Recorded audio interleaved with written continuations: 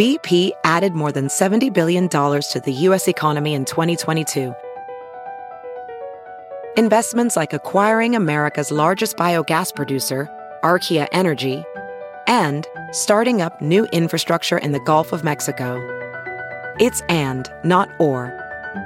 See what doing both means for energy nationwide at bp.com/investing in America. All right, hour number 2 of your Ben Joravsky Show is brought to you by the Chicago Federation of Labor, SEIU Healthcare, Illinois, Indiana, and the Chicago Reader. Benny J, take it away.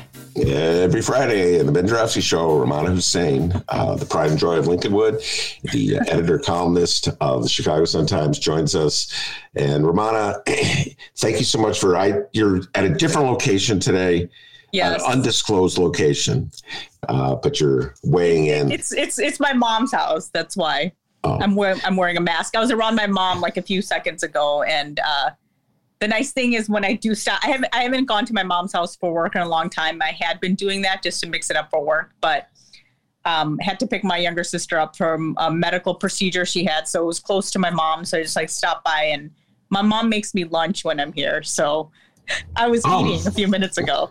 Man, I'm coming over right now. I've heard from many sources that your mom is an excellent cook. She is. And I think you're one of the sources that told me that, as a matter of fact. Yeah. All right. Plenty to discuss with you. The inauguration is at the top of the list just a few days ago. And since you're the only one who is remotely fashionable in the Ben Joravsky Show, I know it sounds so frivolous to discuss fashions, but between Bernie's mittens and who else? Who was wearing the muumuu? Oh, she wasn't even at the inauguration. That was Melania. Melania's muumuu. Lots of fashion news. Any fashion updates on the inauguration before we get to the really important, the substantive stuff? For sure. I mean, I'm not going to lie. I mean, that's something that I pay attention to, and it's nothing that I think is important, but I was paying attention to the fashions, and I have to tell you, even before the inauguration started or before I even started work that morning, an editor of mine started sending me messages about everybody's fashion. And then she started commenting, and then she felt bad. She's like, sorry, I know you weren't working at the time. And I'm like, no, I turned on the TV. So I was watching, and we had a running commentary about what everybody was wearing. And she's this person who's an editor at the Sun-Times, I won't name her name. She's like, wow, even Hillary, look at her hair, it looks good. So, we were commenting. We definitely, I don't know if you would noticed, but the monochrome look was totally in this year, where it was like one color. You saw Kamala Harris and Hillary Clinton and Michelle Obama, who I thought for me, she kind of stole the show with her. I don't know if it was a jumpsuit or a pantsuit, but I just thought that look was awesome. I did not notice. She was wearing this maroon pantsuit, and it was a matching coat on top. If you notice, a lot of Joe Biden's granddaughters, I think their grandchildren, they were all wearing monochromatic coats. So a lot of people said the coats kind of stole the show. And then Ella Emhoff, who's Doug Emhoff's daughter, and Doug Emhoff is Kamala Harris's husband. She's actually a student. She goes to Parsons School of Design. She's a fashion student. So she was wearing this jacket that I was not a fan of, but it was a really big hit. I didn't like. It was kind of like a checkered long coat, and then it had gemstones on top, and I thought that looked like leaves that fell on her. That fell on the top of her jacket. But a lot of people liked her coat. They thought it stood out. And then, of course, everybody noticed Lady Gaga's poofy dress, which I did not like. What about the big pin? Yeah, the big eagle pin. Yeah. So my friends were, while I was talking to this former, not a former, but a colleague of mine, my friends were all texting too. And my friend's like, God, that pin's gonna it's huge. They're like, it'll make her fall over. So we were kind of laughing at her, Lady Gaga's dress. She did a good job with the national anthem. And then, of course, J-Lo came in. She was wearing all white. I didn't like her ruffly part of her shirt, but I thought she looked good. So, yeah, there's superficial things about the inauguration that some of us pay attention to. So a lot of people are paying attention to the coats that, obviously it was cold. And obviously Bernie Sanders. So when Bernie Sanders came out, my colleague goes, Bernie looks like he's wearing a coat from Burlington Coat Factory. And she goes, not that there's anything wrong with it. My coat's from Burlington Coat Factory too. But, and then she pointed out that the gloves were from a teacher that, a teacher gave Bernie Sanders the gloves, and they were made from like, I don't know, different kind of yarns from like special material. And then you saw the Bernie memes were all over the place. Like they have pictures of Bernie sitting with the kids from the Breakfast Club. I don't know if you saw this one from the Muppet Show. Remember they had those two judges sitting in the corner, or whoever, those two old men. They had Bernie put in there. It's like everybody's having fun with it. And I just saw an article a few minutes ago that saying that Bernie actually has seen the memes. So he's been paying attention. So, and then, there's a lot of chatter about people, saying, why did Bernie have to get so much attention? And people are like, who are Bernie fans are like, oh, just shut up and enjoy the show. Bernie haters everywhere, man. So it's fun. It's funny. And so and then, some of my friends who are big Bernie fans are like, look, he's such a simple guy. He doesn't care. He just, sitting there with wearing whatever he wants to. And I'm like, yeah, he could wear whatever he wants to. That's fine. That's like the whole, it's not like, it's not a fashion show, and some of us just pay attention to it. So I think everybody was having fun with the Bernie memes. Yeah, it was kind of like lightening the mood from what we've had to deal with for the last 4 years. All right, so let me ask you a question that's really going to be ignorant, and I'm just asking anyway, because when it comes to fashion, I'm really ignorant. So is it like all the designers, is it just by happenstance that they all have a similar look, or are the designers working in conjunction with one another to have a similar look? That's a good point. I think I know some of the designers that were featured, or that some of I think Kamala Harris and maybe one other person, not sure if it was Michelle, but they actually specifically had Black designers. I would think that they are some sort of collaboration, because how does Hillary, Michelle, and Kamala, these three powerful women, all come up with these monochromatic looks? So I think there had to be some sort of discussion like, hey, like we're all going to be wearing like one color, and it's going to be like a bright color, and everybody has like their own color, signature color, because as a lot of people say, like when you show up at a party and somebody's wearing the same outfit as you, they got to make sure that they're not wearing the same outfit. So I think there's got to be some sort of collaboration. And I don't know if you noticed, but a lot of women were wearing pearls at home and all-star Chuck Taylors at home to pay homage to Kamala Harris. And it was funny because me and my Indian friends were all laughing because all of us were wearing like flip-flops. We don't wear shoes. Indians and a lot of other Asians don't wear shoes at home. So I tweeted a picture of my bare feet in my flip-flops saying that, yeah, I know a lot of people are wearing Chuck Taylors and pearls, but if you're at home and you're barefoot or wearing slippers like I am, you're kind of paying homage to at least Indians. So. Well, obviously, if all the designers were working in conjunction with one another, have a certain look. Bernie's designer was not part of that planning process, because he was not looking to. Do you feel Bernie doesn't? I don't think Bernie uses a fashion designer. I have to tell you this one thing. I was reading one of my fashion magazines a couple of months ago, and they were talking to this one woman who does makeup for all the political candidates, and she said Bernie was really difficult to put makeup on because he didn't want it done, and she had to go really fast with him because he was just like hurry up, And so she was talking about the different presidential candidates that she's worked with. And so she's this one woman that specializes in that. And she talked specifically about Bernie. So I don't think Bernie cares about fashion, which is fine. No, that's what I like about him. Oh, that's not literally what I like, but yeah. Yeah, a lot of people like that about him, that he's just a regular guy, doesn't care about fashion. Well, I can tell you this right now. When I saw his look, I go, oh, that's me. You know what I'm saying? It's like, and we go through life. I'm speaking for myself. I look like a total schlub. And I've said this on the show many times with you. My wife and daughters they take care of themselves. They look really good when we go out.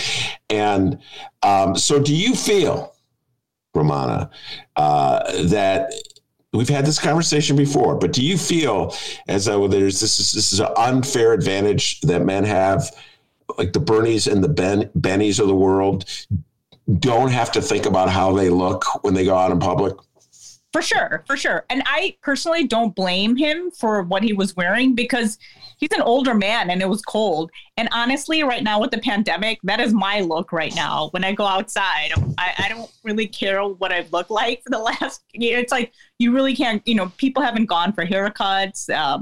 It's like all these like regular maintenance people aren't doing. So it's okay. That's like the look everybody has right now. So, but no, men definitely have a leeway in this. Then it doesn't matter what they look like. I mean, yeah, I guess Barack Obama got teased for his like tan suit and the mom jeans that he wore at when he was pitching throughout the first pitch at the Sox game. But in general, I think women have it harder. I mean, people, because Hillary Clinton wore the pantsuits, like people would always have some sort of comment about what she wore. And it really shouldn't matter. Like I said, like I pay attention to this stuff because I like it. But at the end of the day, nobody really, that's not what matters. Ultimately, it's like the decisions, the policies people make. So some people just like fashion and that's okay. And some people, that's fine too.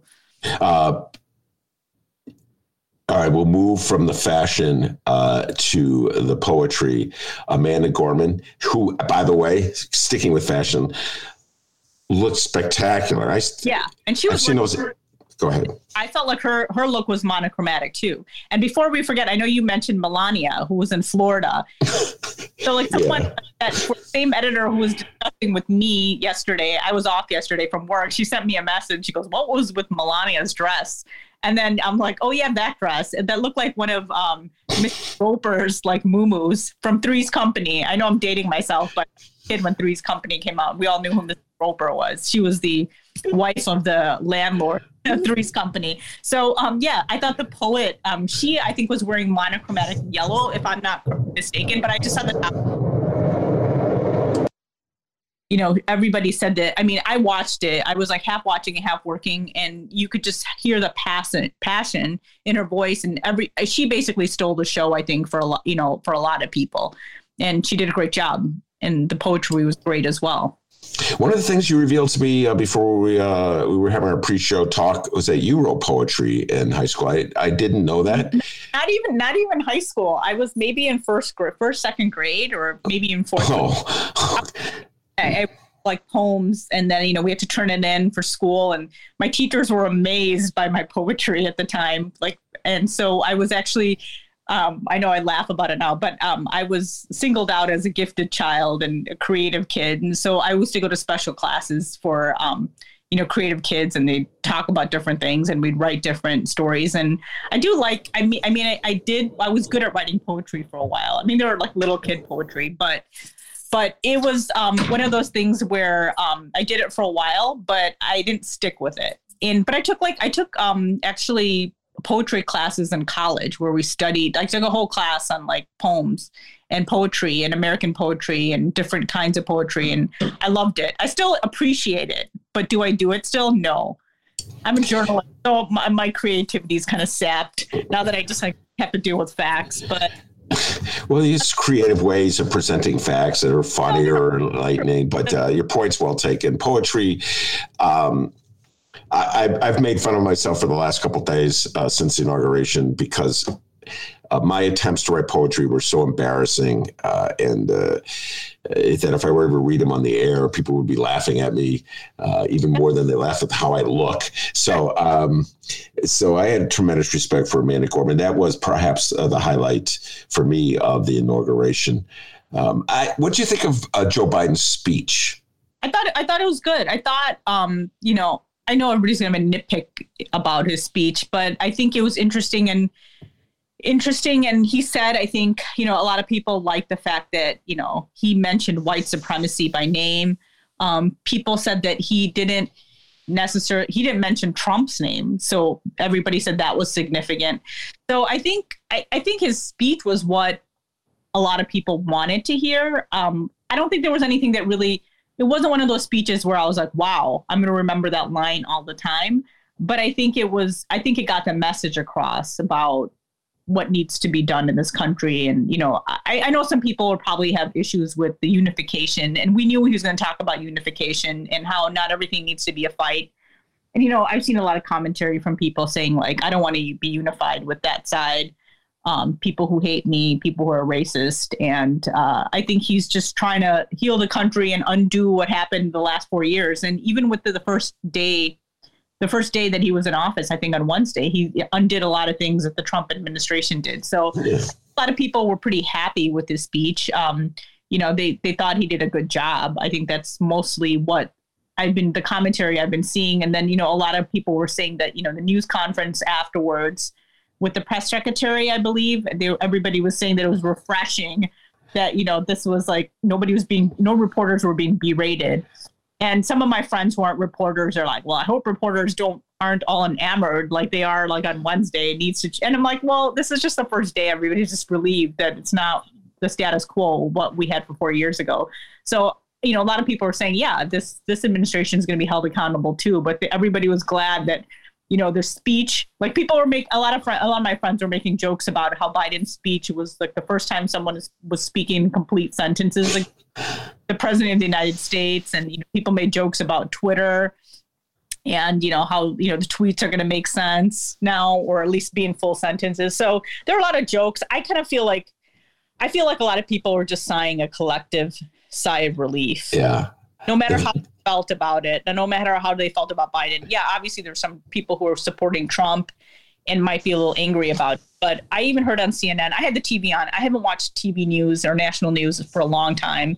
But this year I did with the elections and everything, the Capitol riots and the inauguration. But there was some CNN commentator who was saying that they were talking to some members of Trump's staff, and they said that they even seemed to be relieved from Biden's inauguration. Man, okay, I just gotta, Rummana, I can't even get the words out. All of a sudden, all these Trumpsters, not a big boys out of the White House, doesn't have access to Twitter, I really didn't support him all that much. And I don't know. I'm not really feeling that. What's your thoughts about that? I think they need to be critiqued too, for those people. Like, how come all of a sudden it took 4 years and a riot for people to suddenly wake up? That I think a lot of people are going to be, I hope they are held accountable. I hope people, there's sometimes I find it weird when people act like it's so refreshing for anyone to say anything against Trump, and anybody in his administration or any Republican saying, oh, wow, I'm against this. And everybody acts like, it's like such a big deal. And I'm like, well, aren't they doing if Trump is saying a misfact, isn't it their job to say that it's a misfact? Like, I don't know why people have to applaud people for telling the truth. And that's what people should have been doing from the beginning. So I don't know. It'll be interesting to see how people talk about these individuals and, the people who, I guess people would say that enabled Trump in these last few years, and all of a sudden waking up and saying like, oh, we never, this is terrible. And I'm like, didn't you think that all the stuff Trump did in the last 4 years, I think that a lot of people would say that those were terrible things with the way he talked about different people of color groups, the Muslim ban, the way he talked about women. Like, what did you think this was going to snowball into? You look at someone like Mike Pence, who was pretty much standing by Donald Trump for a long time. And it was like until the last minute, the plug was going to be about to be pulled out. And then he kind of had a change of heart. So I don't know. I think people need to be held accountable, like for the last few years where they were just sitting there, not saying anything, or kind of just saying whatever Trump was saying when it was a misfact was correct. I think everybody needs to be held accountable. Well, it'll be, I'll be watching. Now, you mentioned the press briefing, which I had some fun with yesterday when I was talking about it. Jen Psaki, I believe is her name, is the new PR person at the White House. And when I was watching it, I could see that she was really bending over backwards to be like a friendlier face dealing with reporters. And because Trump ran against the media. We all know that. That was like fake news, lying media. I mean, he just mocked and maligned them the whole time, called them out at his rallies. People would boo them. So that was part of what Sean Spicer and the rest of the crowd, I'm blanking on their names. I could see there. Sarah Huckabee Sanders. God, these names are coming back to me, Rummana, like a bad nightmare. And so Jen Psaki was really going out of her way to smile. I think she actually may have said that was a good question at one point to somebody, and everything was like, I'll get back to you. There was no sarcasm, like, oh, what a stupid question that was. You're so political. But I mean, just as a guy who's been in this game for a long time, there was a lot of, as I said, ducking and dodging and skating around. She was smiling, but she wasn't really saying much. First, and that's what one of my friends was saying. Like, one of my friends who's not a reporter, he's like, well, I hope like these reporters will stop acting like this is like. He's like, well, people need to stop gushing about Joe Biden. I'm like, well, I think it was the first day. Everybody was just relieved. And so he sent me an article. I think it was like an opinion piece in the Washington Post. And I'm like, wait, I can't read it because I was like signed out of it. So I got to read it. But I did hear some commentary like that. And I think that's one of the things that people need to remember. And I think reporters will. You have to hold people accountable. It doesn't mean just because maybe this guy is a little better. I shouldn't say little, but, he's a lot different than Trump is, that, people aren't going to be held accountable. I think reporters will. I think the honeymoon will be over. I mean, in the sense that I mean that there's going to be mutual respect. But I think people will start pushing back. Yeah, they'll be. I guarantee you that will happen. I've seen that happen in Chicago, everywhere. Sooner or later, it's going to be a contentious relationship. Yeah. There's going to be controversial matters that the reporters are going to ask the press secretary about. She is not going to want to answer those questions. She'll evade the questions, and things could get testy. But I believe that the central profile of the Trump administration, and it started right off the bat with Sean Spicer, the lie. It's really insulting, Rummana, and you know this because you've been in the game. It's really insulting for a reporter, and reporters pride themselves on their ability to pick apart a statement and see like where the BS is coming from. It's really insulting for reporters to have to absorb lies. You know what I'm saying? It's like, I know you're lying to me right now, and you lying to me is sort of like you're saying to me that I don't care that I'm lying, or you think I'm so stupid. It's like it's something reporters really respond to, like just when Lori Lightfoot did the other couple weeks ago with the whole Anjanette Young matter. I don't know if we talked about it that much, but where she just blatantly misspoke, or as Monroe said, she misquoted herself, I think is how he euphemistically put it. So what I'm saying is that eventually, and I'm hoping that the standards that reporters expected from Trump, which he violated, about telling the truth, will also exist with Joe Biden. I'm hoping at the very least that's the case. Yeah, I think everybody watching is hoping for that, it's not like because of what everybody went through for the last few years, Joe Biden's they won't want them to be evasive or not to answer their questions. I think there'll be a little difference in the way like certain I think every reporter will get picked on, because we heard that Donald Trump wouldn't pick on certain reporters and let them ask questions and would interrupt.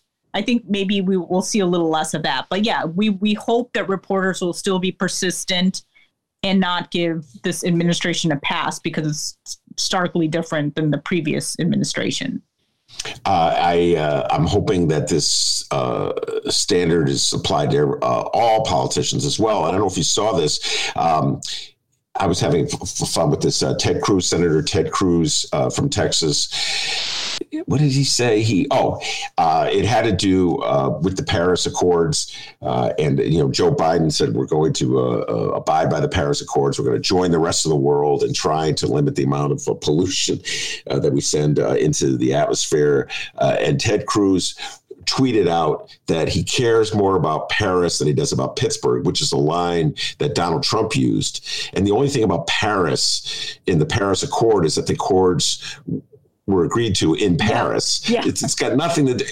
And, so everybody made fun of him on Twitter. But I also know reporters going out of their way to point out that Paris has nothing to do.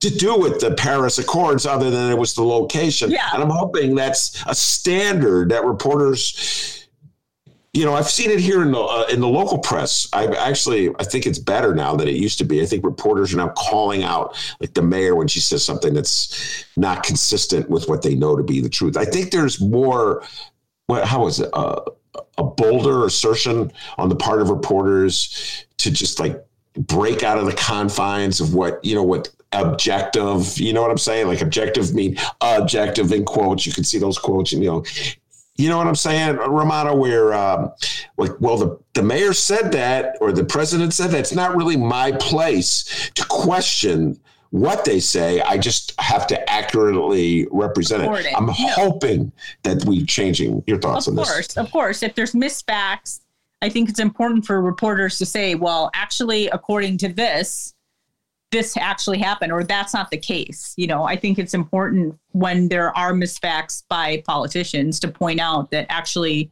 this is what happened. If there's evidence to the contrary, I think that's important. That's part of the story. As a reporter, you're supposed to be doing that. Yeah, Ted Cruz got nailed, by the way, for his silliness. I didn't know about that tweet. I'm glad you're on Twitter paying attention. Okay, so I think I explained this to you before. I don't know how all of a sudden, and I'm like, I feel almost Rummana-like because of this, because I am not on Twitter. I got this thing about Twitter, but I could show this to you. I will now illustrate this for Rummana on my phone. Every time I go, I'm showing Rummana. Every time I click, hold on. Let me get rid of all this stuff. So every time I go to Google to look something up and I click on it, it has a list.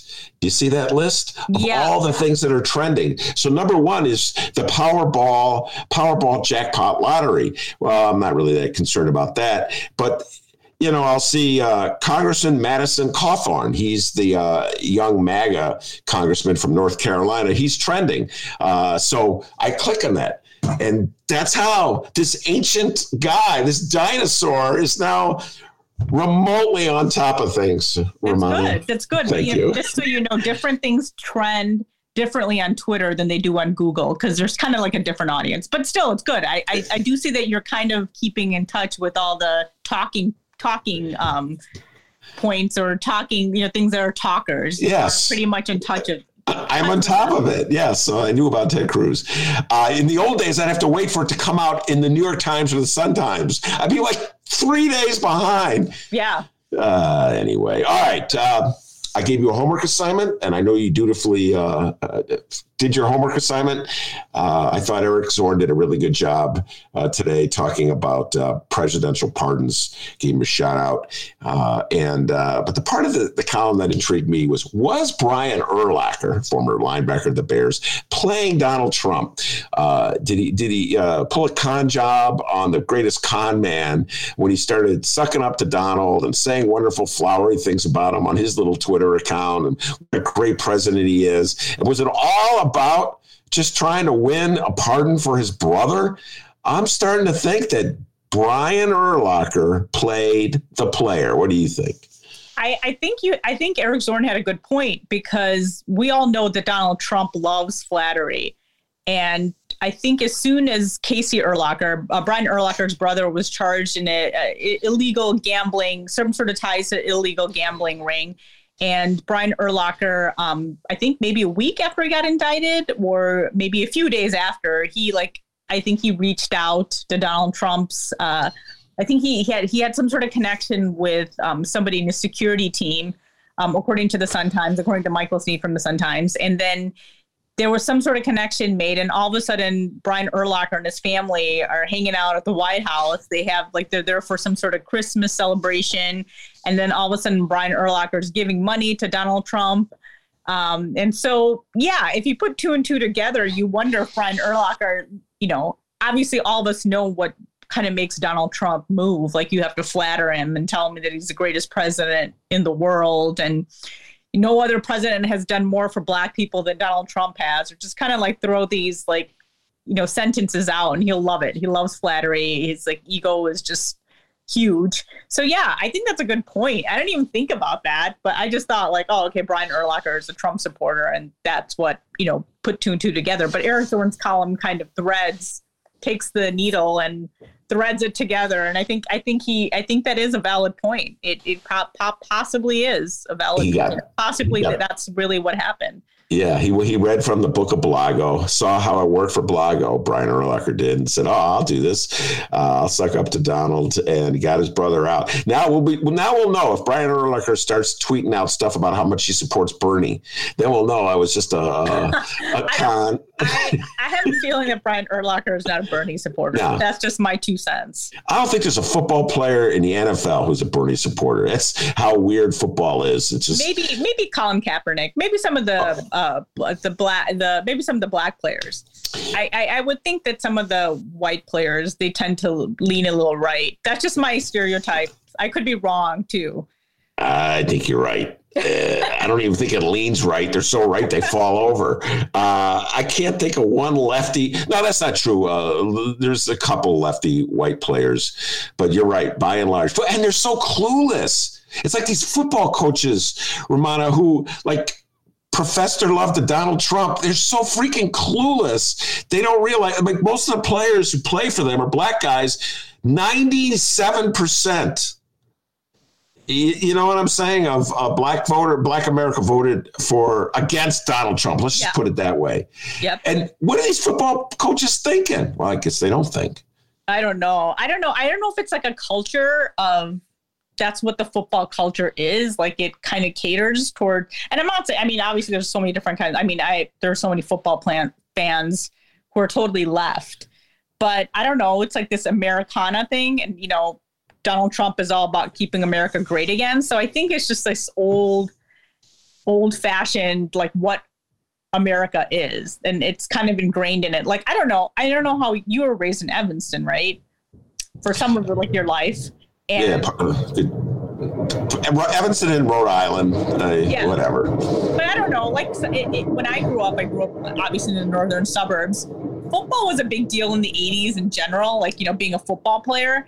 But I don't know, in the school that I went to at the time, which is mostly Jewish and Asian American, being a football player was definitely cool because it was the 80s. Being a football player or cheerleader, that just put you on the top tier in the, the high school hierarchy. But football wasn't that big of a deal at the end of the day. I never went to a high school football game. And then meanwhile, my husband, Mick, who grew up in a small town in Michigan, football was everything to them. And, he told me he's been to football games after he graduated. And I'm like, why would you do that? and so, football is such a big deal. He said it was Friday Night Lights. So I feel like that's what most of America is. And I try to explain to him all the time. I'm like, I told him he thinks that there was a football program in my, in the Lincolnwood schools, in 7th and 8th grade. I go, no, we didn't have football until high school. And he keeps having this argument, and he's like, there's no way. And I go, no, maybe in your school they started playing football young, but in my junior high, nobody started playing, or the school I went to. And I told him, let me check with my brother. My brother's like, no, we had no 7th or 8th grade. There's no sort of football program. People played baseball. So it's I think it's this culture that I'm not even familiar with, because I grew up in a Chicago suburb that's close to the city. And Mick's no, people do care about football. And we always have this argument. We go around in circles. I go, no, I think it depends on where you grew up. I don't think in a big city like Chicago, it's a big deal.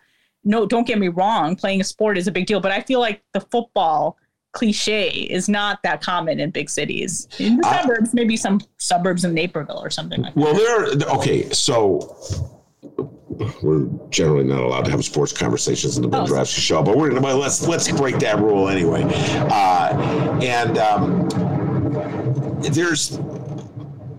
There's Park District programs where they teach kids how to play football in many suburbs throughout the Chicago area. But what you're talking about is having a 7th or 8th grade football team itself in a local school. It's not existent. We didn't even have a program in the suburb. And I don't think they had one in nearby Skokie. They didn't have one in Lincolnwood. And I'm not saying football wasn't a big deal. It was the 80s.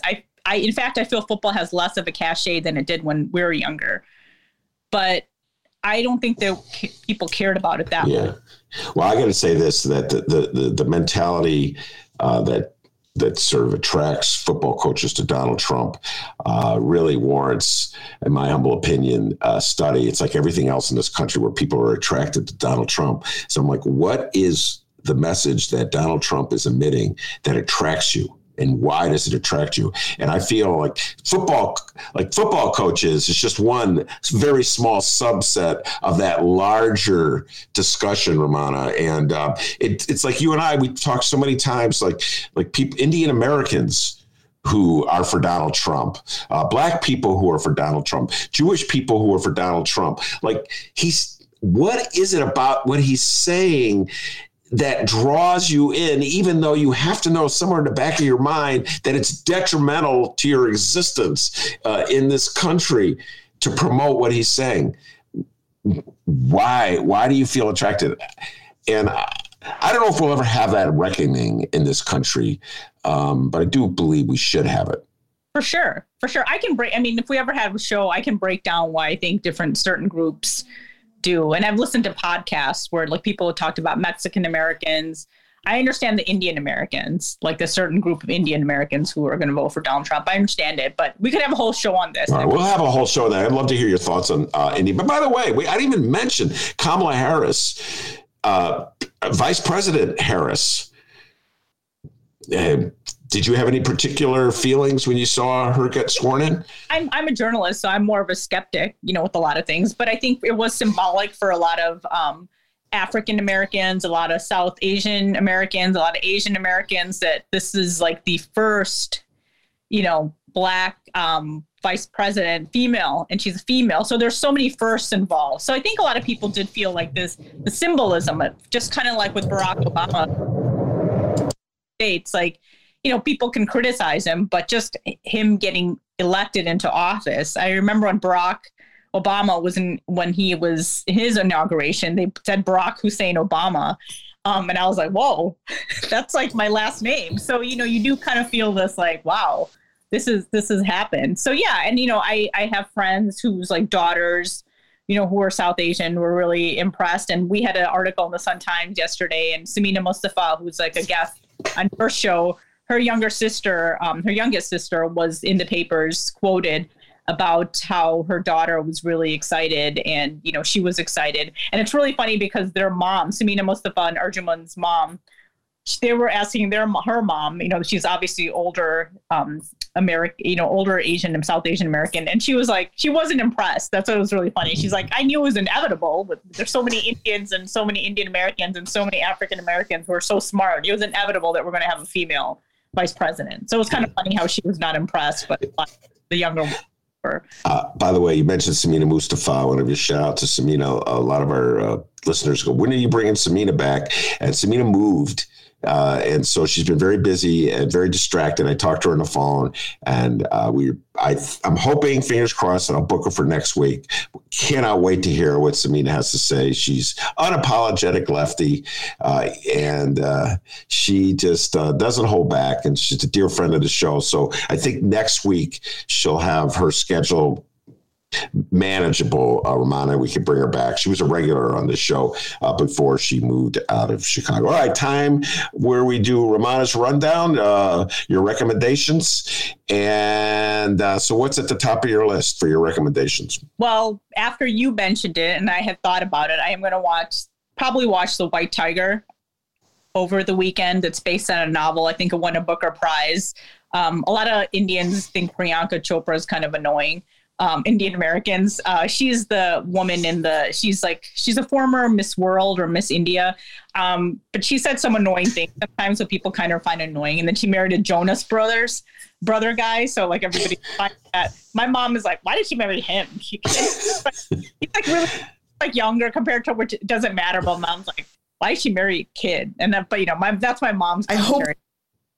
But I'm still going to watch it. And it sounds good. It's based on a novel about this young, poor Indian man who works as a driver for this rich family. So I'm going to watch that. And last week, if anybody hasn't seen it yet, I do recommend One Night in Miami, which I watched. And I was going to mention to you, so like when I was watching that, speaking about football, I knew who all the I knew 3 of the characters. Obviously, I knew who Malcolm X was. I knew who Cassius Clay was, Muhammad Ali. And I knew who, God, why am I blanking? Sam Cooke was. But then I didn't know who Jim Brown was. I'm sorry. Wow. I told Mick, I'm like, I don't know who Jim Brown is. And he's like, oh, how could you not know who he is?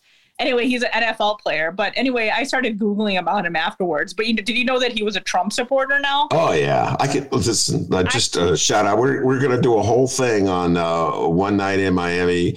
Kevin Blackstone's coming on. We're going to take a deep dive on Jim Brown. Very problematic life. Jim Brown, beating up women. He's got a lot of issues. Yes, he said he voted for Hillary Clinton, but then he met with Trump at Trump Tower right after the election. He was with Kanye when Kanye came to the White House in that really bizarre scene. I don't know if you remember that one where Kanye started lecturing. Trump's looking at Kanye like, whoa, this guy's even weirder than I am. And so, yes, yes, I'm well aware. See, but I see, here's the thing, Ron, I have a confession to make. Please don't hold this against me. I was really into Jim Brown in the 60s when I was a kid. He was in movies, all these movies that I saw, these Westerns and blaxploitation movies. I had no idea he was in it, but I guess I started looking up the movies he was in. And I remember my brother watching I'm Gonna Get You, Sucker. So I was like, oh, okay, he was in it. I'm like, Mick is like, you probably seen some movie with him in it. And I was like, okay. But I felt bad because I didn't know who Jim Brown was. I'm like, I was embarrassed at the same. Well, it's okay. You're, but One Night in Miami, great flick. Sergio Mims and I we talked about it. We'll drop that on Monday. So I'm glad you got a chance to see it. I have to give, you were the one who saw this first. I loved this Netflix. It's only 5 parts. I guess they're going to drop the next 5 parts. Am I pronouncing it wrong? Lupin or Lupine? How do you pronounce it, Rummana? Because when I listen to them in French say it's just like Lupin or something. So it's completely. I call it Lupin, but it was. I liked it. It was very far fetched, but I did like it, and it's like there's 5 episodes on the first. I guess they showed 5, and then they're gonna drop 5 more later. You said something to me today. I've been thinking about it. You said that because we're in a pandemic, that we like things more than they probably really warrant. And I'm like, I'm raving about this movie. And I've said this, I've admitted this in the show. I'm really paranoid about catching the virus. So I stay at home a lot. I don't get out much at all, putting it mildly. So I'm like really dependent on watching these shows to get me through the monotony of it all. And so maybe like, oh my God, these, like, you gotta watch. I'd be texting my daughters, you gotta watch Lupin or Lupin or whatever it's called. Like Lupin. Lupin, however it's pronounced. I did like it. And I thought it was fun. But there's some movies and shows people have been going on and on and on about. And you're just like, okay, this is good, but why? Excessive gloating, and then you hear people like brag about something, and then like 5 minutes later, like 10 next week, everybody forgot about it. So I feel like people just need something to tweet about or say something about, and then everybody they just need something to get excited about. So, and that's what everybody's been doing is binging and watching. Yeah. So I think that I just think everybody's standards have gotten really low during the pandemic. All right, maybe that's the real blame it on the pandemic. Although there's some people who go unnamed that Rummana thinks their standards are too low across the board, but we're not going to name names. Rummana, stay safe and sound. And I know you take this pandemic every bit as serious as I do. I know that because you were wearing a mask when this show began, and you're looking out for your mom. So I can really appreciate that. So stay safe and sound. We'll talk to you next week. All right. See you guys later. Take care. All right, that's the great Rummana Hussain every Friday in the Ben Joravsky Show. Dennis, you got any updates before we head out that door? Rummana, wait! Oh, she just hung up. That gag never gets old. It's not a gag. I want to suggest something, and she drops off every time. I meant to give her the suggestion. I was going to suggest she watch the Blue Collar Comedy Tour. I think she'd like it. Oh, okay.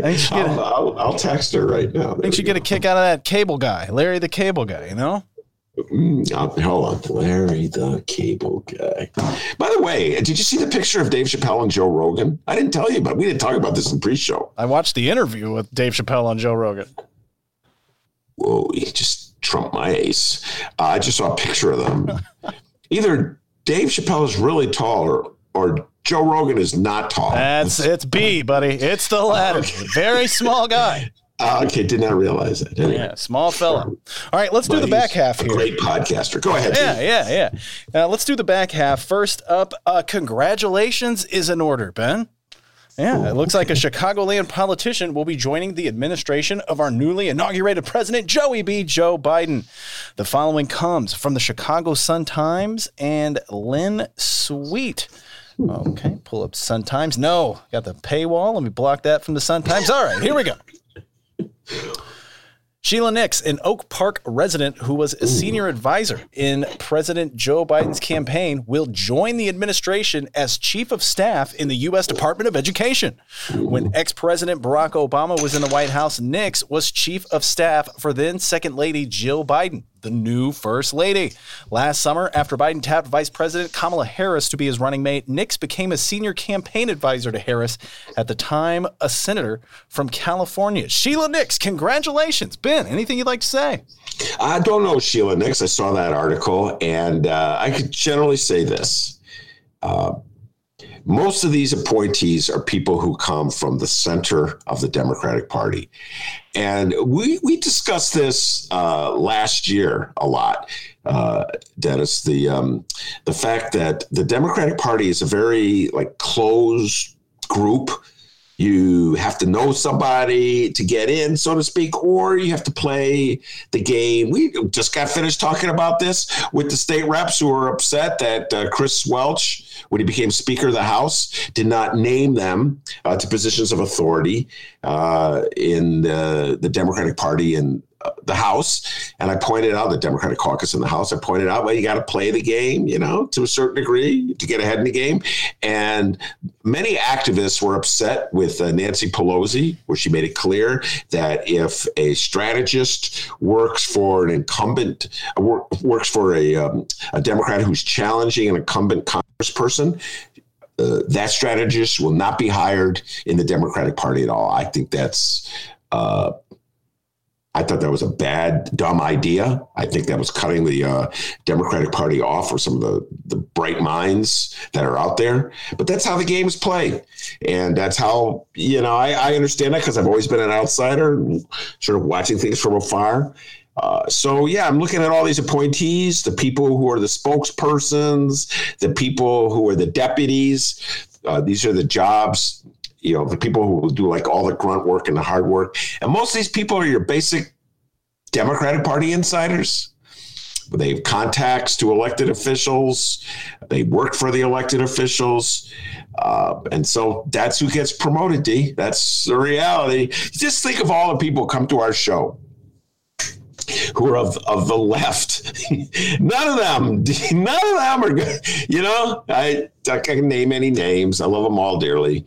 But none of them have been named so far in any position for Joe Biden, as far as I can see. So that's how the game is played, D. It's very much the Democratic Party is still controlled by the Clinton crowd, the Obama crowd. And Biden is of that crowd. So it's the Biden crowd. So, I wasn't surprised to see it was a centrist who got the gig. Hey, look at this. Joe Biden would like to congratulate Sheila Nix on her new position. Play the radio. Make sure the television, make sure you have the record player on at night. The phone. Make sure the kids hear words. Well, I hope you made sense of that, Sheila, because I didn't. Yeah. It's funny. I saw, I said this yesterday, but Jen Psaki, who is the new press secretary, worked for Rahm back in 2006. Oh, there we go. And I saw, I'm like, that D, you shouldn't have biases. All right. I'm really working with this all the time. So just because you work for Rahm does not mean anything, right? It was 2006. It was a long time ago. It's not like she was advising him to bury the Laquan McDonald tape. Okay. She probably doesn't even know about the the Quan McDonald tape. And her favorite line is, I'll get back to you. So if I were to ask her about it, she'd go, I'll get back to you on that. Okay. You're going to hear a lot of that. I'll get back to you on that, D. Dennis asked me, do you want to talk about Sheila Nix? I'll get back to you on that, D. I wasn't surprised. A lot of these people work for Rom. I'm like, I can't hold that against them necessarily, right? We have to all do weird things. I mean, think of all the jobs that you've held, D, in your life. Some of the shadier people that you've worked for. Oh, so many. So I'm saying, I worked midnights. I worked midnights at a grocery store one time when I was like 19, and there was a dude. His name was it couldn't have been his real name, but he said his name was Rowdy, and he had a mullet all the way down to his butt. Okay, well, that guy has more credibility in my book than Rom. But so you know what I'm saying? I'm just saying, based on everything you said. I lasted 1 month at that place. I ate lunch with Rowdy one time. He's like, hey, man, let's eat some lunch. I'm like, dude, it's 2 a.m. What do you think about lunch? This wasn't the environment for me.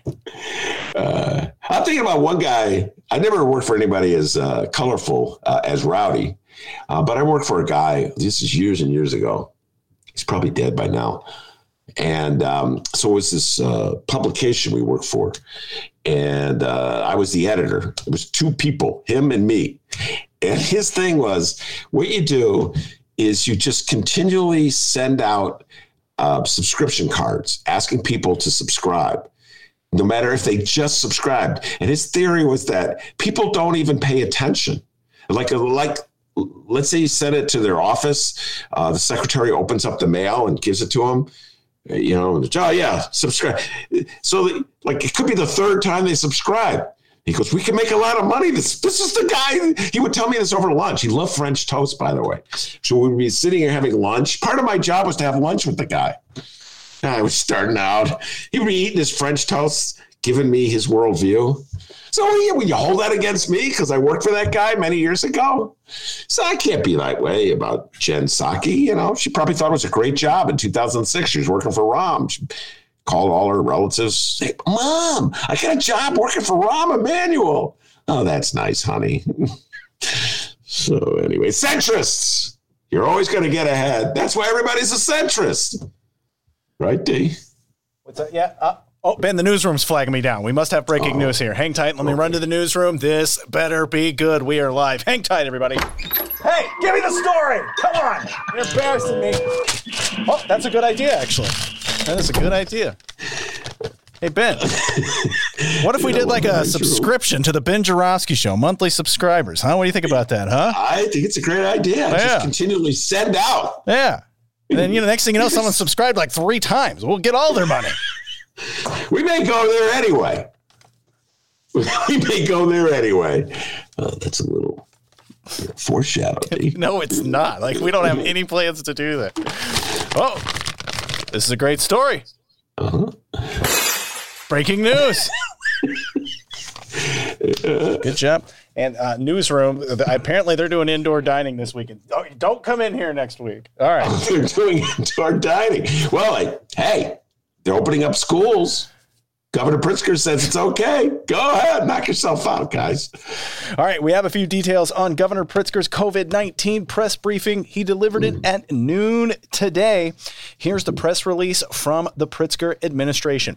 Building on the state's progress in administering the COVID-19 vaccine, Governor J.B. Pritzker announced that the state will move into the early stages of Phase 1B of the COVID-19 vaccine administration plan beginning Monday, January 25th. For those following at home, let's move your card there back to Phase 1B. While federal vaccine shipments to states remain limited, the state is aggressively building out provider capacity to ensure efficient distribution as soon as more vaccines become available. Illinois remains committed to distributing the vaccine in an equitable, accessible way, and as part of Phase 1B, all residents over the age of 65 and frontline essential workers can receive the vaccine. Illinois will begin vaccinating eligible residents by appointment only. Also, attention sports fans, working alongside the Department of Commerce and Economic Opportunity, the DCEO, and the Illinois State Board of Elections, the ISBE, The IDPH. Oh, boy, are you confused? I am. That's the Illinois Department of Health. Also announced sports guidance for all youth and adult recreational sports under Phase 4 of the Restore Illinois plan. Sports guidance under Phase 4 expands the level of play allowed for all sports to allow play at the intra-conference, region, or league levels. While regions in the state continue to move toward Phase 4 of the Restore Illinois plan, the risk of a resurgence, particularly with the new variants such as the UK variant, remains serious. The state urges all Illinois residents to continue following guidance aimed at reducing the spread of COVID-19, such as wearing a mask, reducing interactions outside the household, practicing social distancing, frequent hand washing, and receiving the COVID-19 vaccine when eligible. Forward, one step back. Hey, good news. We're going to open up restaurants. Uh-oh. There's a new strain. Look out. Hide. We actually have audio. We have audio here from the press conference. Let's go ahead and hear it. I believe this is Dr. Ezike. I hope that we'll all use the experience that we have garnered as we go forward so that we don't, in fact, see another surge and go back into higher levels of mitigation that would suspend these levels of play. Anything else you'd like to say, Doctor? I hear and I see and I feel the passion around youth sports. I take very seriously the value that recreational outlets offer the physical and the mental health of our children.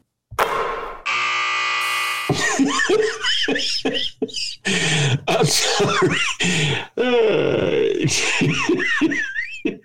That was so unnecessary to play that. I was all set to have a serious response. Sports are back. Sports. 6 feet, 6 feet, man. Sports. It's been a year with this pandemic. Do you realize that? Yeah. Well, not quite a year. Yeah. I mean, it was around this time that I was just coming to terms with it. I remember talking to you informally. Do you think this thing's going to be real? I remember Lori Lightfoot, when her first response was, let's not exaggerate, continue to go out to eat. You know, remember that, Dee? Remember that one? Now it's going to be a year in March since we left the studio. So that's really, I remember those last weeks, the last days when you were in the studio. Everybody was kind of nervous. We started putting the tissue paper over the microphones. Remember that, Dee? Yeah, that was weird. So weird. And then finally said, you know what? Let's bounce. I would take Kleenex and put them over the microphone and put a rubber band, and then a guest would come on. Oh, let me get you a new Kleenex rubber bandy thing I made. Yeah, I know. And nobody was wearing masks back then, but we put the Kleenex there. We would wipe down the equipment and stuff like that, which is like first coming to terms with it. And so it's really hard for me. I've been in this attic for so long. It's really hard for me to take serious this notion that we're emerging from it, because I remember the last time I heard, hey, we can start going back to bars and restaurants. Yeah. It wasn't that long ago, and it's good news. The numbers are down. And, without a vaccine, I got the feeling the numbers will come back up. So that's why I'm very cautious, among other things, about reopening schools. It's just like this urgency takes over and just compels us to feel like we have to do something. So let's do this now. So, yeah, Dee, I hear what the doctor said, and I hear that it's good news. But why do I feel like this is a song that's been performed before, huh? Well, I tell you what, I'm going glass half full. I say it's going to work out this time. Glass half full. How about that, huh? The glass is half full. Okay, just drop the glass. Just and by the way, I'm waiting for the investigations as to why it's taking so long to get the vaccines to Illinois. And I got to tell you, folks, I've been saying this all day. Just the anecdotal stuff I hear from people about how to get a vaccine. Oh, yeah, I can handle it. Here's what you do. You call this number, tell them Billy Bob told you to call, ask for Dr. Nick. Okay. Then what you do is you show up to the back door of the house. Don't go to the front door. Go to the back door, knock 3 times. and say, when they answer the door, say, cuckoo sent me, and you'll get the vaccine. That's, that's how it works in Chicago. You got to know somebody, got to have the inside tip. Hey, teachers, get back to work anyway. All right? Don't forget that, D. Get in that classroom right now. All right, I will. Not in school, but okay. We're going to make you go in that classroom, Dr. D. Yeah, how about that? So there you go. That is the latest on a few details there on J.B. Pritzker's COVID-19 update. Governor Pritzker, anything you'd like to say? Face cover. Okay, I figured you'd say that. The enemy is you. Oh, well, that was uncalled for. Hey, Lori Lightfoot, anything you'd like to say? Thank God. Yeah? Science is back, baby. Oh, interesting. Phyllis, what about you? Springfield politicians. They promise they won't tax retirement income if their constitutional amendment passes. Same thing every time. Phyllis is a little upset. I got a text message from her. I opened the show. You're hearing this in the back half, so you don't know. I opened the show by listing the top 10 MAGA people in Illinois. Then I realized as I started reading the list, I only had 9. So it turned out to be the top 9. Okay. So we're just going to take care of that in the edit. Yeah, clean that up a little bit for it, and we'll submit that one for the award. We'll do. We'll get that award in no time. Yeah. By the way, that's something else we've been talking about a lot. The reader is going to nominate our show for award for podcasting. Yes, they want to win. Please. Anyway, Phyllis is upset because she was only number 5. And she kind of earned to be higher, she thinks, because... By the way, I've just made up this. I never had a conversation with Phyllis in my life. But she did almost single-handedly defeat the fair tax. So maybe I should make her higher on the list. Yeah, I don't know. I may revisit this list over the weekend and get back to you, right? Phyllis is concerned. So there you go, everybody. That's a week of Ben Joravsky shows. Make sure to check out this weekend's Benny J bonus interviews, available at chicagoreader.com and wherever else you download podcasts, Saturday, Sunday, and Monday morning. If you missed the lineup, well, we'll run it through real quick here. Saturday, Gregory Pratt of the Chicago Tribune. Sunday, activist and journalist Sue Ontiveros. And on Monday, the return of the director of the Black Harvest Film Festival, the one, the only, Sergio Mims. Check those out. Download them. Subscribe. Give us a review. 5 stars only. You know how it goes. Also, too, you can find previous Ben Joravsky shows and so much more at the same site, chicagoreader.com. If you download, check out the live stream chat sometimes. We're Tuesdays through Fridays, 1 until 3 p.m. Central Time at the Chicago Reader YouTube channel. And you can follow us online at Benny J Show, BENNY, the letter J Show, on Facebook, Twitter, and Instagram. Send us an email, bennyjshow@gmail.com. And you can call us. Yes, we have a phone number, 708-658-4788. That number again, 708-658-4788. We would love to hear from you. All right. Good job, Dr. D. I want to thank Rummana Hussain, outstanding as she always is. The Rummana Rundown every Friday in the Ben Joravsky Show. And, of course, the man, the myth, the legend, the pride and joy of all Illinois, without whom the show would be possible. And is every single member of that top 9 MAGA list, from Brian Urlacher to State Senator Darren Bailey, big boy himself, will tell you, back home in Alton, they call him White Lightning. Give yourself a raise, take it out of petty cash. Have a great weekend, everybody. Face coverage. Face coverage.